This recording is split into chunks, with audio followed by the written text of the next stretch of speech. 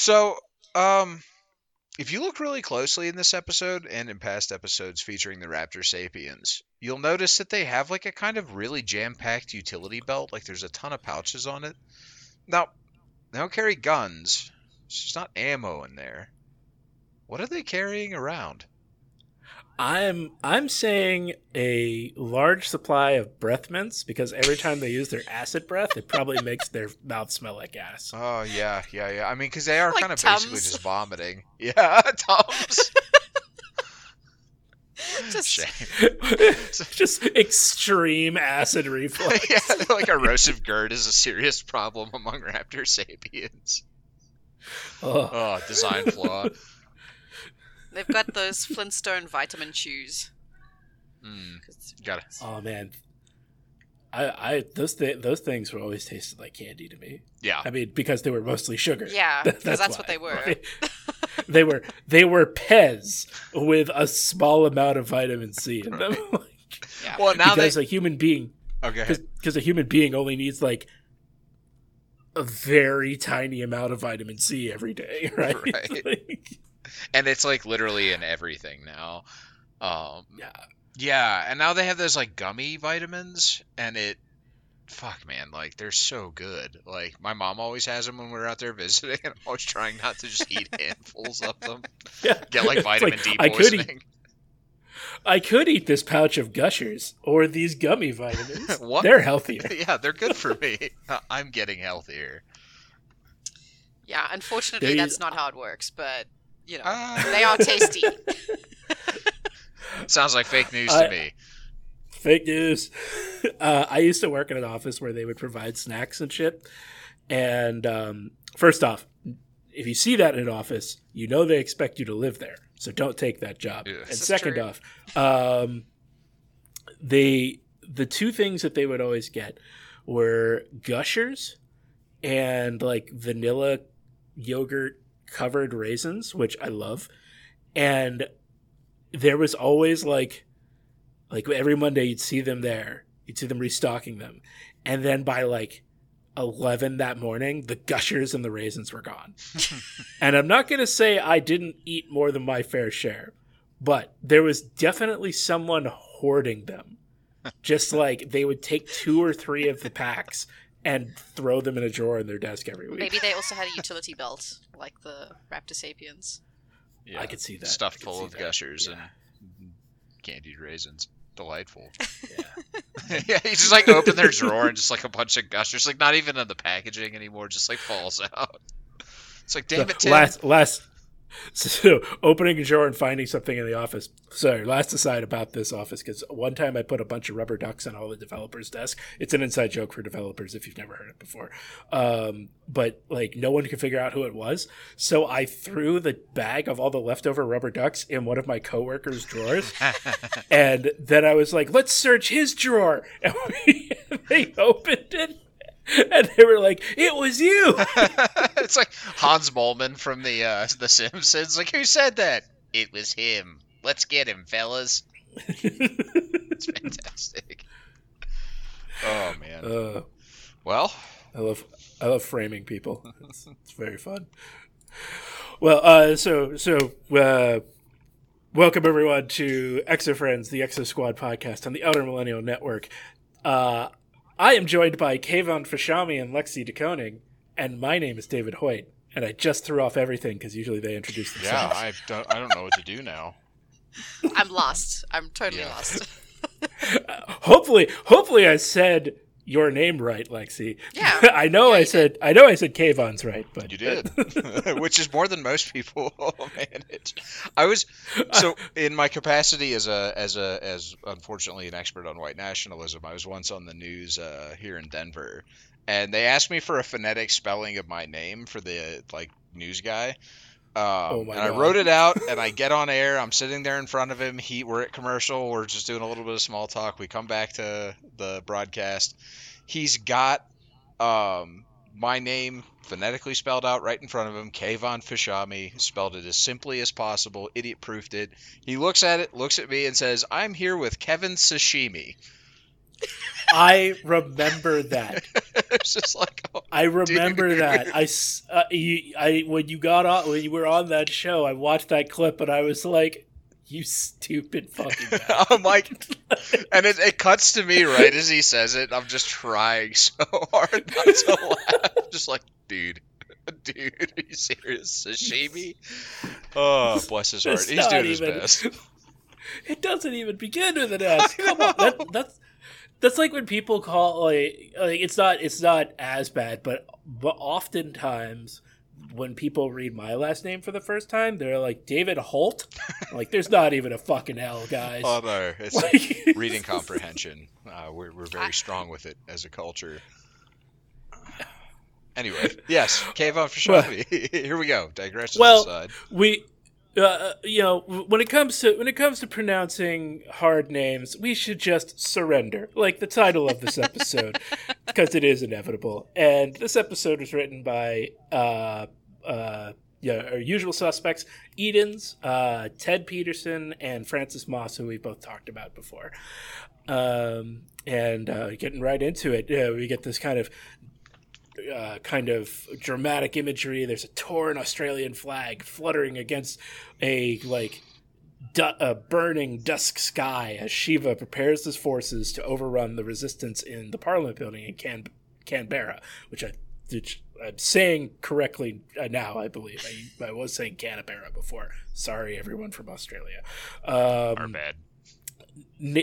Napier and Marsala are we're picking up where we stopped in the last episode, are attempting to escape while cloaked as Tyree, JT, and the rest of the resistance watch them leave. This reminds me of that very good D&D trope. What does an invisible character do when a door is in front of them? I have no idea. I don't know, actually. What do you do? Because you open the door and there's nothing there, and everyone on the other side is like, why the fuck did that door just open? Ghosts!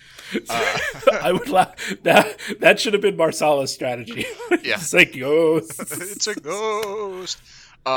Really nice. Can we just stop for a moment, though? Just like, what a nice opening scene. Like, it's just like with the flag, just composition. The art is fantastic here. It's got kind of Robotech vibes a little bit when we see the shot of the blasted Parliament with the like ruined building and the flag. For some reason, it just reminds me of some of the Robotech like I had some books and stuff as a kid, picture books, and it just reminds me of it a lot. Oh, like now that you say that, I'm really picturing what we got in the U.S. Right. where they took 3 different shows and labeled them all Robotech. Yeah. Because that's what we did to anime in the 80s. And the second and third season, which were, I don't want to say the third one was post-apocalyptic kind of, Mm-hmm. but the second one was also in the same vein where Earth was really not in a good place and like everything was kind of crumbling and in ruins. Yeah. And like you saw imagery like this a lot. So yeah, I like that. I never read the books. I should read those. Yeah, I mean, they were like, I had a bunch of them. I had like those like, kids books that came with a tape as a way to help you read. And like, I had a ton of those because, robots, and I've always liked post-apocalyptic aesthetics. So yeah, started early. If you've never seen it, they can't. This is like, God, this has to be like 6 or 7 years ago now. They did make a sequel movie that took place kind of immediately at the end of the third season. With the return of Rick Hunter's expeditionary fleet. Right on. Yeah, it's been a long time. I've been actually thinking about revisiting that here at some point. Exo Squad's gotten me in the mood for it. Yeah. All right. Especially with all the rumored tie-ins of the toys back in the day, right? Yeah, right. But so Napier and Marsala escape in their very loud stealth mode, shown by a random Neo Sapien like, "Who's there?" As they're clomping by. I know. 'Cause they're not- I love that moment so much. Is he just like, oh, I know they have cloaking technology. There's an E-frame noise. What could it be? Obviously nothing. Yeah. Yeah. And like, first off, why aren't they flying? We know they can fly while Right. cloaked. Right? It seems. It's like, let's take a walk. I wonder. No, they wouldn't be picked up on radar because it doesn't work with the pirate ships. So radar probably wouldn't be the thing. So yeah, it's it's just a mystery drama, I guess. We get could have another been solved with. MacArthur reference sorry. here too, don't we? Where Yeah. like then somebody says like, "Oh, I'll be or we'll be back," or "I shall return," or something like that. And I think JT's like, "Oh yeah, okay, MacArthur." Yeah, wasn't that the same reference they made in the last episode? Yeah. Because Or I is think it- I think Napier or somebody said like, "I shall or I will return" or something, and they referenced MacArthur, in an episode or two ago. Yeah. There's a few World War II Um, references in this episode, as we'll get to, I'm sure. Well, so like I said, why aren't they flying? Why are they walking around? And in their walking around, some raptor sapiens are like able to smell them. It's not I really don't know, clear. Like, I mean, they could just hear them because apparently the cloaking does not do anything to mask sound. So, Right. like, the Right. big creaking machine noise right in front of you could be the giveaway. But yeah, it's They're not really just clear if they smarter. like smell them, if they just sense them. Yeah, I think it's also because the one raptor actually like literally walks into the cloaked, I love that. the cloaked E-frame. Yeah. That's so good. It's just like he like bumps his head on it and he's like super confused. He's like, "What?" And then he gets like ultra pissed and starts Like screeching. hissing. Yeah. Well, Marsala says something too about how they have he says they have extraordinary senses or something like that. He's like, perhaps they have extraordinary senses. Mm. Which I don't know if that's like, yeah, they're just really good at smelling because their tongues are all flicking out, and that's like, isn't that how snakes smell?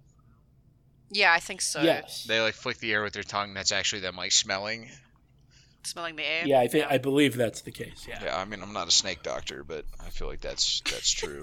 If I'm any a snake doctor. doctors listen to this show, weirdly enough, herpetology is the term, right? For I Yes, think so. I Yeah. believe so. yeah, weird one, real weird choice of term there, but yeah.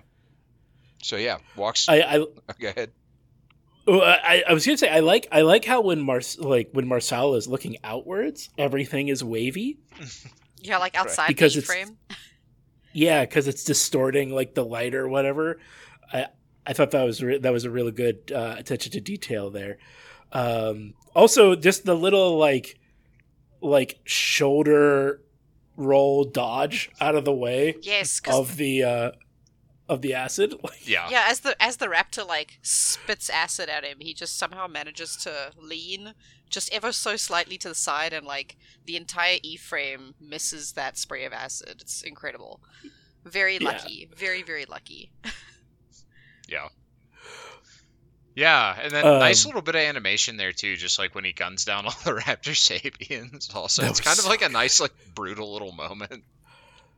There's a lot of brutal moments in this episode. Yes, yes.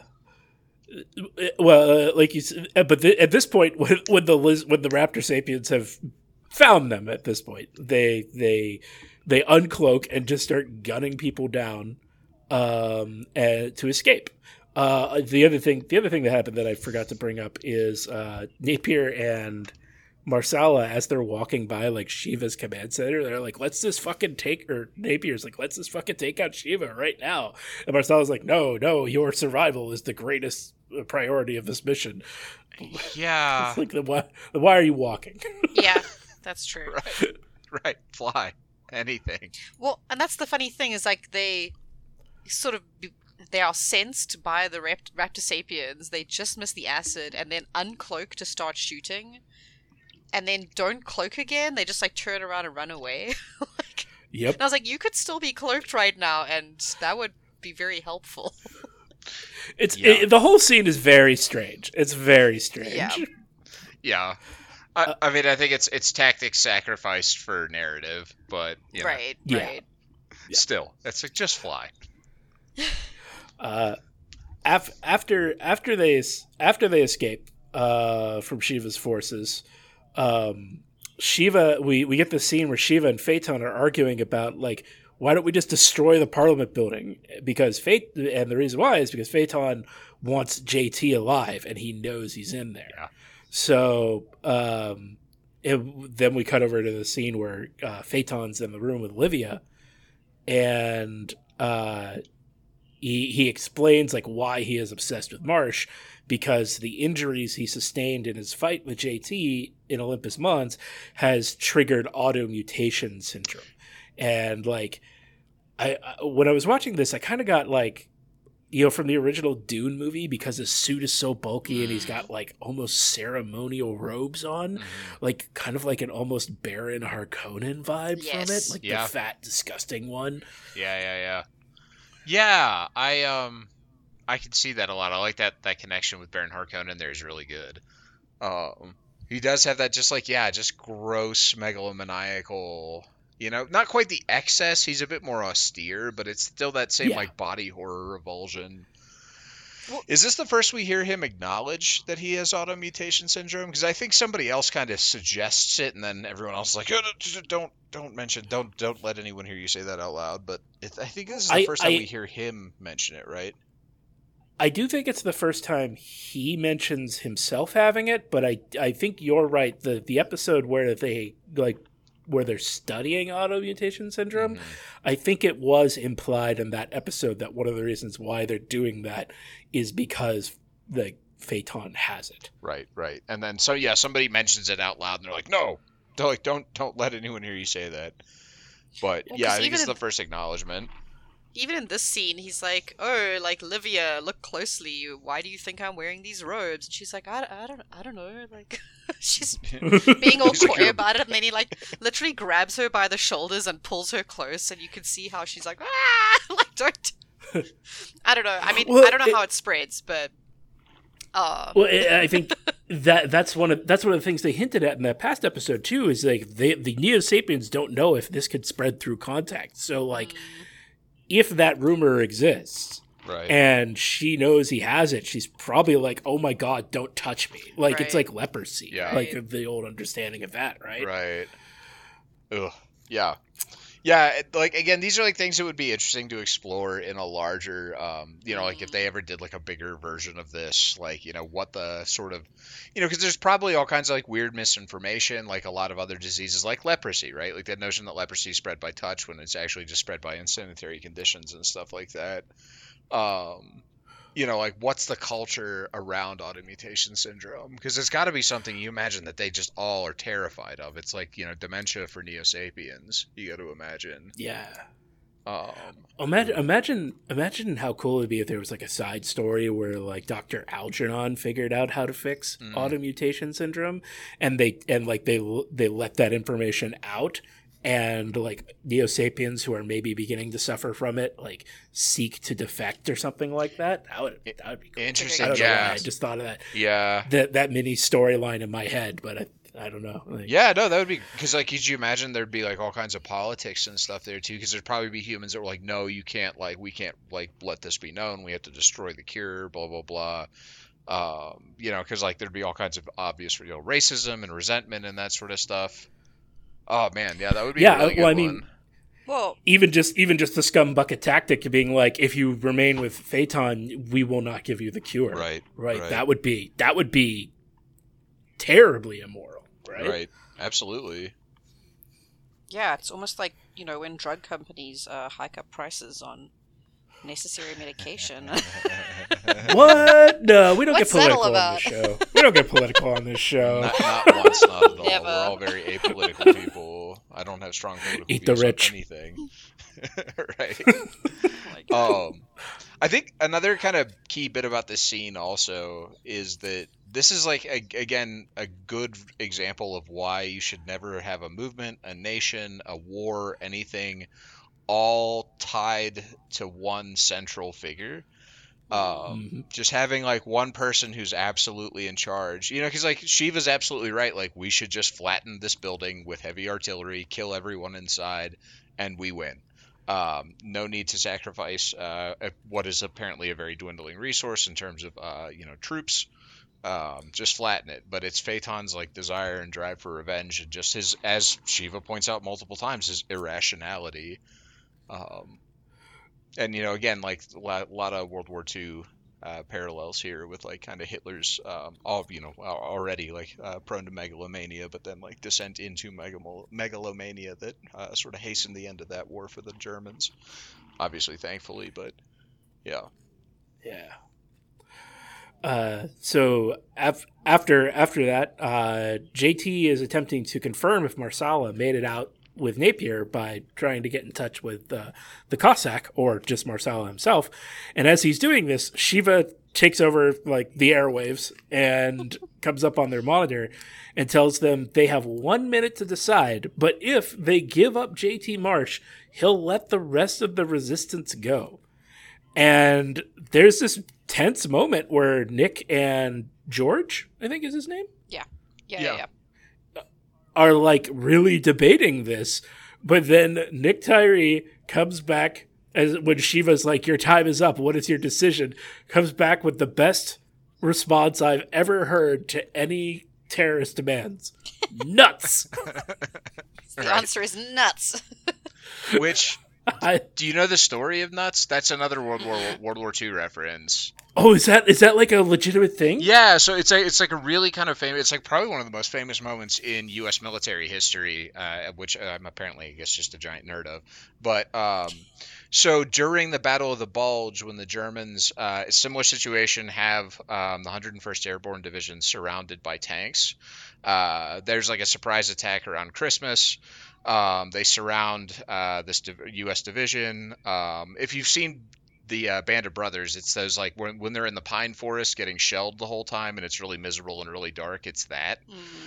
And so the German commander sends basically a demand for surrender to the surrounded Americans. The weather's really bad, so the U.S. can't use its air power. These guys are trapped. The general who actually commands the 101st Airborne isn't even there. He's actually back in the U.S. He'd gone for a staff conference, so it's his like second in command who's in charge. This guy I think his name's McAuliffe. But so McAuliffe gets the surrender and then responds with just simply worded message to the German commander, nuts, signed the American commander. Amazing. So that was their way of telling the Germans to fuck off. Yeah, just fuck off. And then, like the Patton's First Army shows up, breaks the Americans out, the weather lifts, and the U.S. Air Force, basically, well, it's the Army's Air Force at the time, just bombs the German armor into bits. But yeah, so it's another kind of World War I reference here. That's or cool. World War II, rather, my bad. Cool. I never knew that. That's awesome. Yeah. So somebody in here at the very least, because they're all also going to be from the generation whose parents were the World War II generation. So somebody in here at least is also a big World War II buff. Yeah. Well, also my favorite implication is like Shiva was watching the entire time they were having that conversation, because they just turned around and his face is still on the monitor. I didn't even notice that. He's like listening to them debate. I love it. Oh man, he's like, I've almost got them, and he's like, nuts. He's like, what? What does that even mean?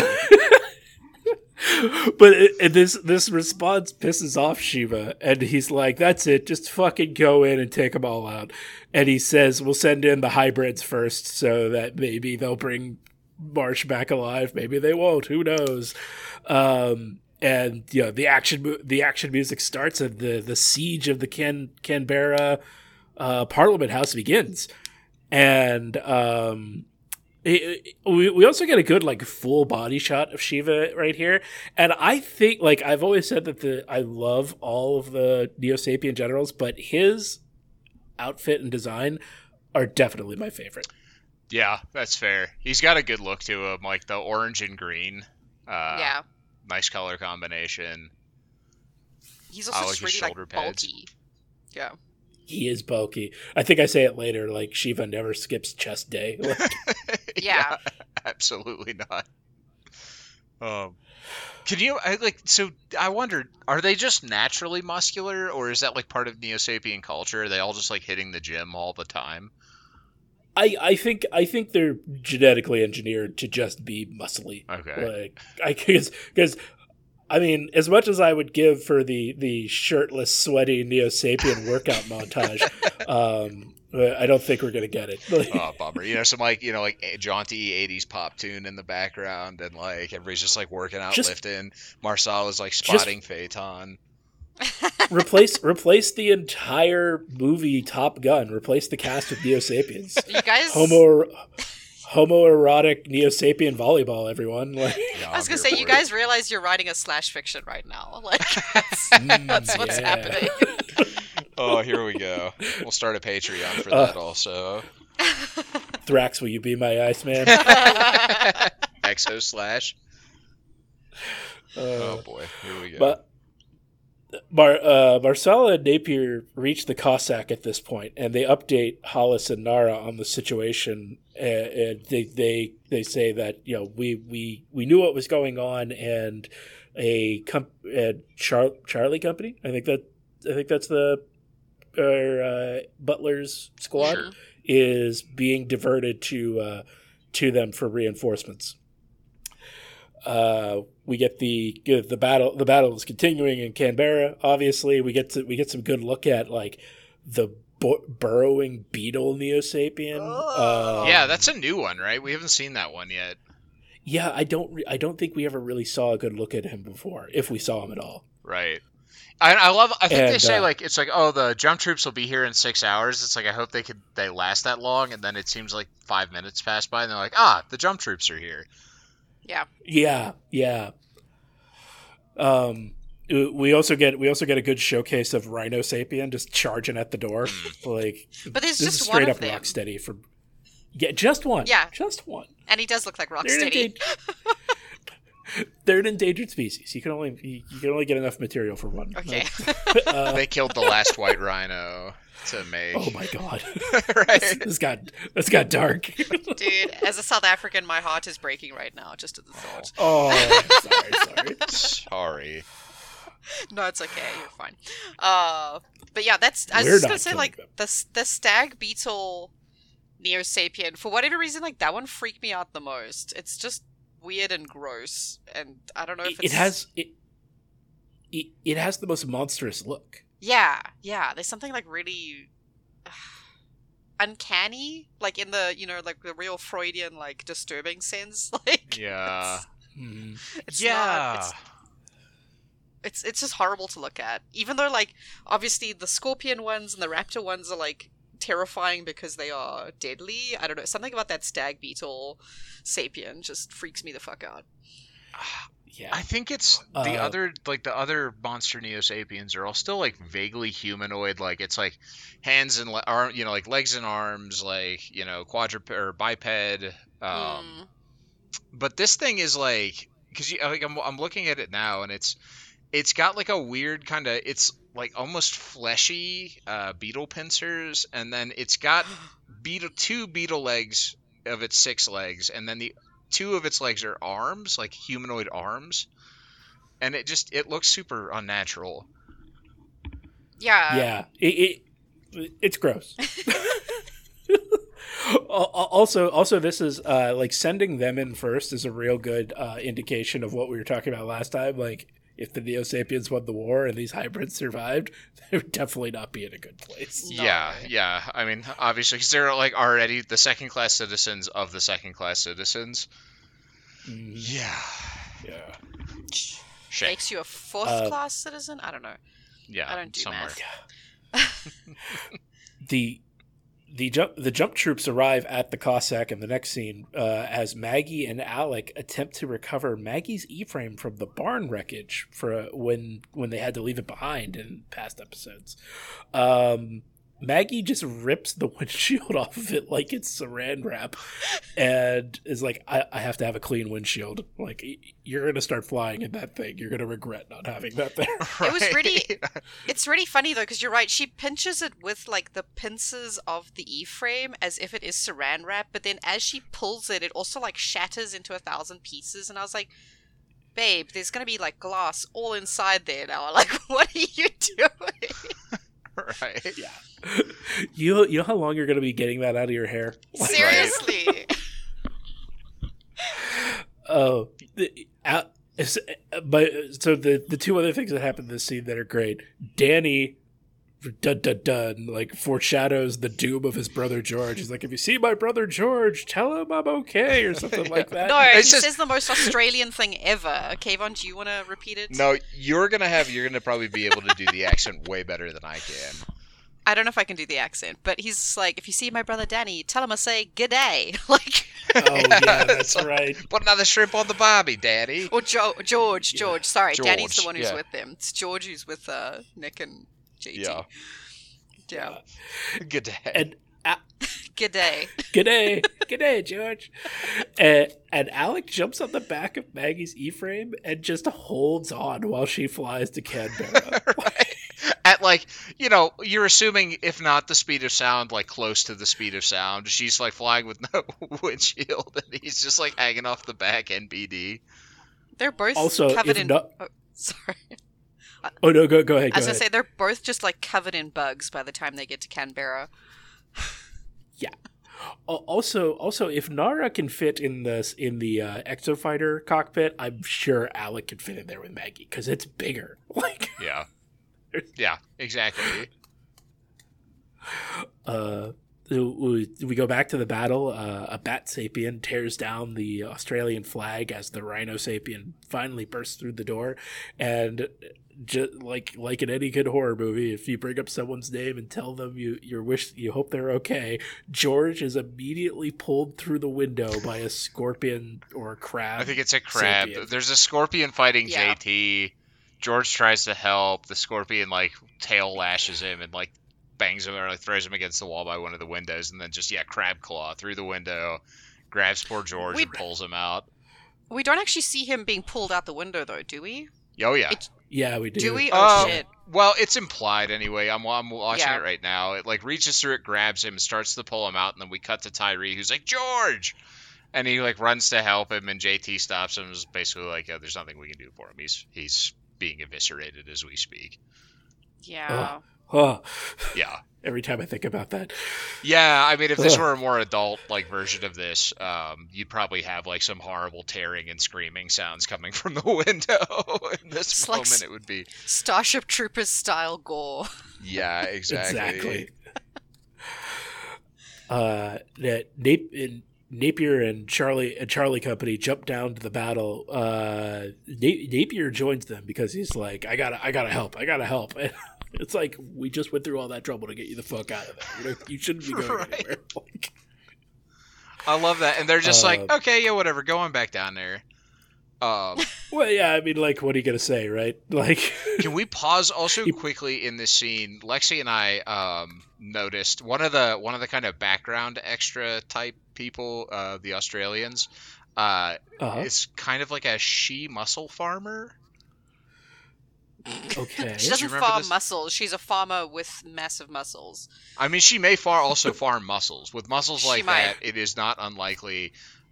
She at least drinks the protein drink Mussel Farm and may also work on a mussel farm. But yeah, it's just this like lady in like also just fantastic garb. The fashion in this show, move over Euphoria, Exo fashion is where it's at.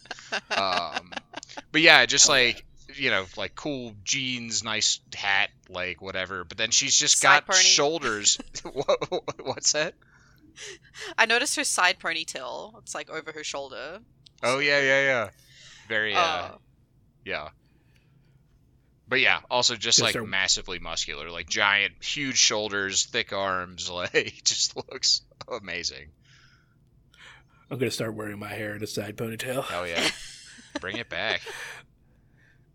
And so Napier and Charlie Company jump down and join the battle, and it's at some point like they're pushing back all the resistance members in Canberra in the Parliament House, and there's like a scene where a crab sapien is like menacing them as they're backing up, and the crab sapien just fucking explodes. Like no explanation, just explodes. No, just explodes. Like, I assume it got shot or something, but it literally gets missed it on the screen. Yeah, into red mist. I'm watching it now. It's like just poofs. As I said in the notes, like this, all of this is terrifying. Yeah. Like just the thought of being there for this carnage is like, oh, like is this again? We've said it over and over. This is something much more upsetting about giant animal hybrids tearing people apart Yeah. than Right. exploding quickly in your exoframe. Right. Like, Yeah. It's you don't get the clean quick death of like just being vaporized in space. No, it's you have to get pulled limb from limb by a beetle and a bat. Yeah. And we get a bunch of little cool quick scenes of like all the standouts from the Jump Troopers, like Longfeather, Pellegrino, and Alec and Maggie join in right then, and Alec just like hardcore drops on the ground, pulls out 2 pistols, and just starts blasting. He's like, ah! Is that the It's not even Is that the first time we ever see him draw that chest pistol that he always carries? maybe it might be. I can't remember might seeing be. him draw it any other. So it's like kind of cool. It's like, oh yeah, here he goes. He's finally using it. Sick. We made fun of it so many times. Right. Shiva and the Neo Mega, who I don't think we've ever heard the name of, at this point are like, oh shit, we gotta get out of here, and they run to their E-frames and they won't start because Colleen O'Reilly has sabotaged them, and she's like, you stupid fuckers. Such a good And moment. she's got them surrendering, and the Neo Mega pulls out a secret gun and almost takes her out, but the rest of Charlie Company arrives, and I can't remember now. I'm drawing a blank. They say something to Shiva, and he responds with nuts. Yeah, they want him to. I think they want him to like basically call the surrender. That's Yeah, right. and he's just like, he's like, oh, nuts, like trying to be all cool and pass it along. Did I get this right? Did I do the right? Did I say it right? He's like, beans. Wait, no, nuts. Damn it, I screwed it up. Legumes. It's like whatever it is you humans, you Terrans eat. The resistance is made. So, like you said, they tell Shiva to call off the attack, and Napier says, "If you do it, we'll let you go." And so we get the last bit of the battle as the resistance is making one final stand in the Parliament Hall. Brodsky comments like, "We're all almost out of ammo. Like we don't have any other options here. What's going on?" And finally, like you were saying, Alex, I think last time, Rita Torres is like, "Why don't you use the Nova Flare? Use your fucking nuke, JT." Yeah. And he's like, "Oh, nope, out of power." Like, the time to have used God damn use it. this would have been like hours ago when George was still alive. Damn it. Yeah. Yeah. There's a great little moment here too where like they barge in and like one of the raptors like breathes acid all over the I'm assuming like their parliament, whatever the head of parliament in Australia is called, chair.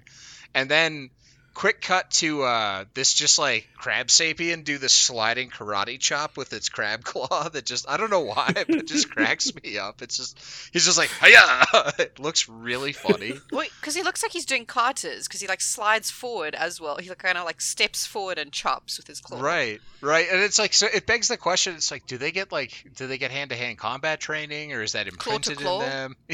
Yeah, claw-to-claw combat. Hell yes, I love it.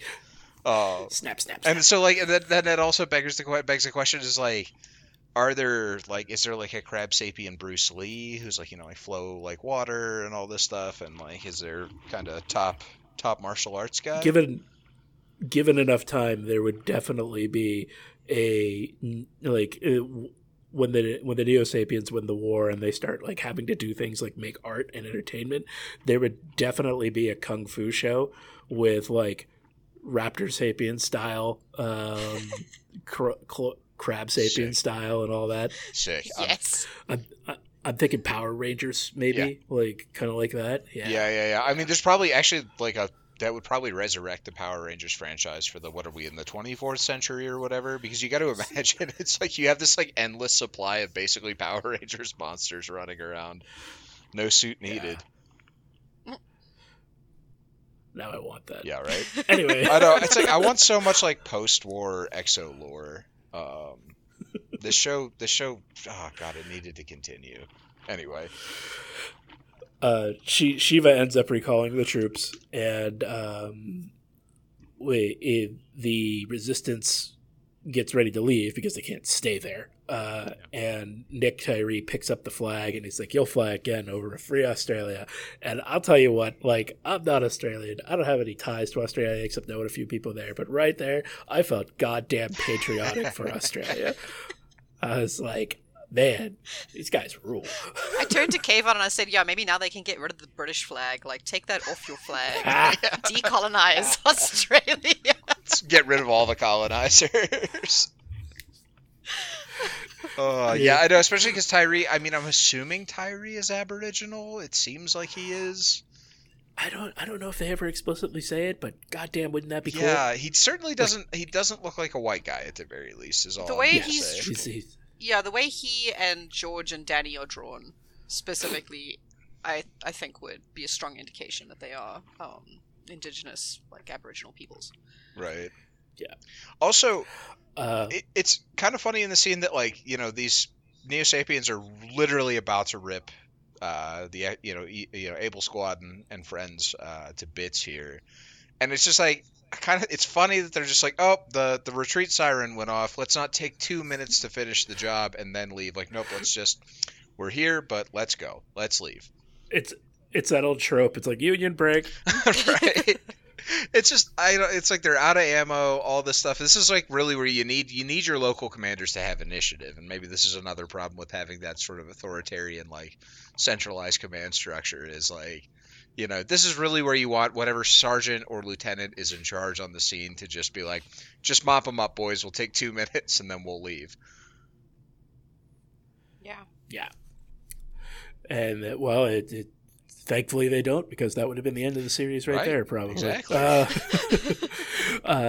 The resistance leaves, the survivors leave, and they gather up to regroup and get ready to go back to fighting the war from the resistance front. And we get this nice scene where Colleen and Marsh are flirting, and she's like, "Do you always do this to see your gal again?" And he's like, "Oh yeah, you know, she won't forget that date, right?" But yeah, he said something like, "I wanted our second date to be memorable." And I think she said something like, "Oh, do you do that for, like, all the girls who rescue you?" or something like. Yeah, something like that. It's a nice bit of flirting. This is why I like Colleen. I was like trying to, I couldn't pinpoint it when we were talking about it in the last episode that we did with, like, the top 5 or whatever favorites. But I was like, oh yeah, okay, this is like a reminder of why I like Colleen. She's kind of like sassy and cool, and yeah, I don't know. She's just like a boss bitch. Yeah, she is. She is for real. I mean, she almost single-handedly captured the general of the Earth Neo-Sapien forces. Yeah. And they let Shiva go, and he's like, "Oh, great, thanks. I wonder what fate I'll meet when I get back." And Napier says, like, "You can stay with us. We could protect you, and you could help us win this war and bring down Phaeton." But his pride as a soldier and loyalty to the cause is too much, and he just walks off, presumably to face an execution. Yeah, which is like, well, it's like a really noble moment. At the same time, it's like, where was this when they had a gun in your face demanding that you call off the very successful attack? It's like, yeah, like, this is a bridge too far. Right. It's like, why weren't you just like, well, I'm a soldier, and just, take getting shot? They probably wouldn't have shot him anyway because he's way more valuable alive. So, I would have just called their bluff and been like, no, I'm a soldier. Instead, it's like, oh, I'll fold here, and then later, that's when I'll have my moment of dignity. I mean, maybe he felt guilty about chickening out. Well, also side series, like, he's in the middle of, like, the continent of Australia. It's gonna take him a while to get back. So, like, there should be like 5 episodes of Shiva, like, trying to survive in the Australian wilderness. Like befriend some kid. Yeah. Oh, he goes on, like, the trope idea of a walkabout and comes to a realization or something, like. Right. Enters the dreamlands or whatever it was. Yeah, the dream time. The dream time. And Yeah. all that. Yeah. It's like, damn, like, Terrans, who knew? We have so much in common. Do you think Like we're mates. Shiva just, like, walks out there and takes some peyote and is like, nah, man, I'm done with this war. Like, Next time you see him, he's just got like a long-haired wig. He like looks like a hippie. He's got like a poncho on. He's just like smoking a huge doobie and listening to Bob Marley. Looks like Tommy Chung. Oh my god! Either that or he moves in with Danny. Oh my Oh god! my god. Right? Yeah, and they're just like hanging out doing peyote together in the desert. Yeah, I want to see that fan art of like Shiva as Tommy Chong. If anybody listening can draw, please, we would love that. Oh my god. And that's where the episode ends. Yeah. This is I love this whole arc. I've loved it since I was a kid because it's got those like horror vibes like we were talking about. You know, there's something much grimmer and scarier about things that, you know, rip you apart as opposed to just like being vaporized in your cockpit. And just like the crab claw coming through, grabbing George, pulling him out the window, just really great horror and body horror vibes. Yeah. It's also we're starting to get to the point where you feel like, okay, things are bad. Like the introduction of these weird animal sapient creatures is pretty terrifying, but the humans are making progress. Like they are fighting back. Because also at the end of the episode, I think it's Napier tells Tyree like, oh, we've got a ship ready, you know, if you want to come with us, kind of thing. And he's like, no, like this is my land, like this is where I belong, I'm going to stay here and keep fighting, kind of thing. Right.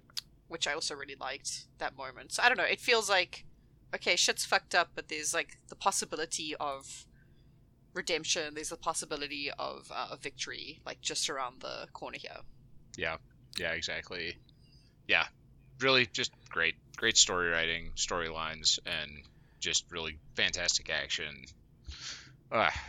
More of what makes this show just so memorable and wonderful.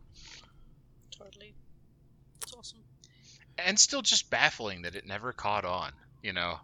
And I feel like right now, especially in the age of like Mass Effect and The Expanse and Halo and all the other kind of like big sci-fi properties, you know, Halo's getting it's like kind of they're attempting to at least like make it relevant again with this TV show, which has been okay. But it's just like, you know, NBC, I feel like they're sitting on a potential gold mine here, like a well done show on a streaming platform of this, I think could do really well. Yeah. Yeah, I don't know. It's interesting to see like what intellectual properties get picked up and revamped and reworked and like Right. Yeah, what doesn't really keep people's attention, or like I don't even know, because I remember when we talked about this right when we started the beginning of this podcast, this began like the first season was at a good time slot, right? And then they moved it to like 1 a.m. or something ridiculous. Mm-hmm. And that's when it kind of got cancelled, because it's like, yeah, your main audience of people who are watching this is like 8 to 12-year-old boys, right. And they're not watching this at like 1 or 2 in the morning. Right, no, we're asleep because we have to go to school the next day. Right, you know? So it sucks that it didn't really get a chance to keep going, especially because like the end of the season, again, no spoilers, but like there's such a huge epic cliffhanger that I like literally flipped out. And we have that audio recording somewhere. And it's really sad that we'll never get to see like the next story arc that comes after all of this. Yeah, for sure. Yeah, because we're getting into the final run here. We're 2/3 of the way through the series. Yeah, we have about what I think 18 more episodes to go or so. Getting close to the end. Yeah. Well, on that note, anything you guys want to plug this week? Have you watched the Halo show? Have we talked about this? I'm trying to remember. I have, but I don't think we've talked about. I've only watched the first 3 episodes. Okay. First 2. Yeah. First 3. I'm still trying to figure out how I feel about that show. Yeah. It is certainly a TV show. That's about all I have to say about it right now. Yeah. I'm not sure Pablo Schreiber is a good enough actor to carry what he needs to carry in that show, and the supporting cast isn't very strong either. But yeah, it's kind of hit or miss sometimes. Like within each episode, there's like good moments, and then there's just kind of like a lot of meh in between. Yeah, like I feel like the opening with the attack on that like human colony and like just people getting vaporized by plasma guns and stuff. I was like, hell yeah! If this is what the show's gonna be like, I'm here for this. This is amazing. Yeah. And then it's been Yeah. kind of, Meh. yeah, like hit or miss since. I don't know. I wanted it to be decent, but it's also it's 15 years too late for them to do like some kind of Halo franchise property TV show or movie. Yeah, it might be time to let that franchise die. Yeah. Like, Halo Infinite's fine. Like, but just, maybe it's had its run, guys. I don't think I've played anything since past ODST, honestly. I played a little bit of Reach, and it didn't grab me, and then I just kind of let it go. And, like, we have some friends who are in their, like, mid-20s, and they, like, Halo isn't a thing for them at all. Like, it's very much our generation, and that's Right. really Yeah. it. Yeah. And other stuff that we are watching, though, we started the newest show from the people who did The Wire, We Own This City, which is kind of like The Wire, but instead of being mostly about drugs, it's actually mostly about police brutality. And I think there's only one episode. I think the second episode comes out tomorrow, maybe. But fantastic. My God. Really, really good. If it keeps up, if the rest of the show is anything like the first episode, it's very much worth a watch. Because it's got that Huh. the same feel as The Wire, but the politics is a little bit more updated, Yeah. right? Like you can tell that they really, at least thus far in the show, they have tried to think more carefully and critically about like, okay, how do we tell a story about police without, I don't know, like without ignoring the politics of today and how important it is to actually think about like corruption and brutality and this kind of like warrior mentality with a lot of police force training that's going on. So I don't know. Yeah, it's really fun thus far. Yeah. I'll have to check that out. I know we've talked about it off the show, but I just finished the first season of Severance. Oh, yeah. And holy shit. Yes. Yeah. I have never felt such an intense feeling of dread as I have with the fiction presented in that show. Yeah, Like, because it's just like capitalist anxiety turned up to 11, right? yeah. And like if you work in a big corporation or an office, you'll find yourself in that show somewhere. Oh yeah.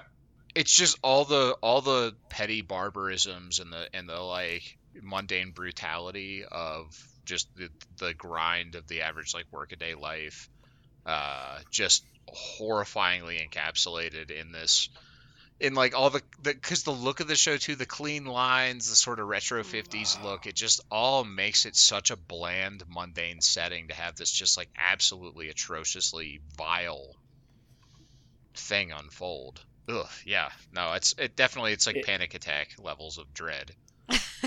It also has the best couple on TV that I will never get over. Oh, I know. You talked about Spoilers, Kayvon. Spoilers. We've got to cut that out now.